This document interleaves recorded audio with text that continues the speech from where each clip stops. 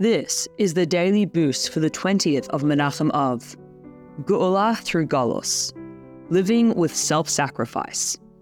Today marks the passing of the Rebbe's father, Rabbi Levi Yitzchak.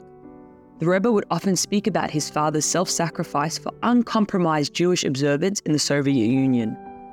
In a sikha from the 20th of Menachem Av 5751, the Rebbe says, Rambam teaches, not only the tribe of Levi, but any one of the inhabitants of the world whose spirit generously motivates him, if he understands with his wisdom to set himself aside and stand before God to serve him, he is as sanctified as the Holy of Holies.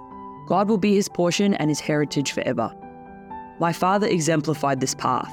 Throughout his life, he dedicated himself to Torah and mitzvahs. The Soviet government pressured other rabbis into issuing proclamations declaring their support for the government and their willingness to accept its authority.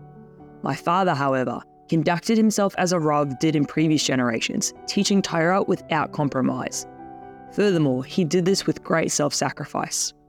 We must all spread Judaism with self-sacrifice. Just as the tribe of Levi is counted from infancy, we must educate our children in this path from birth. This will hasten the time when the tribe of Levi will serve once again in the third Beis HaMikdash.